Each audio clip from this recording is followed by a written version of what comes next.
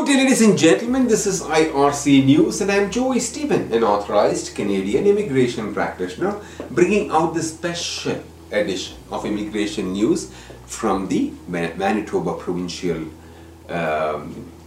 Immigration Department. This news was released by the Manitoba government on 20th of July 2023. I am coming to you from the Provincial Studios in Cambridge, Ontario.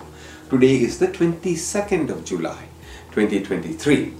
Expression of interest draw 186. Skilled worker overseas. Okay, number of letters of advice was issued 595. Ranking score of the lowest ranked candidate 611 according to the Manitoba points grid. Of the 595 letters of advice to apply, 340 were issued to candidates who declared a valid express entry profile and job seeker validation code. Others were without express entry. Alright, so keep that in mind.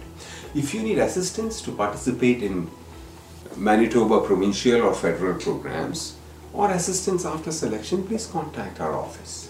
myar.me/contact-us. Good luck.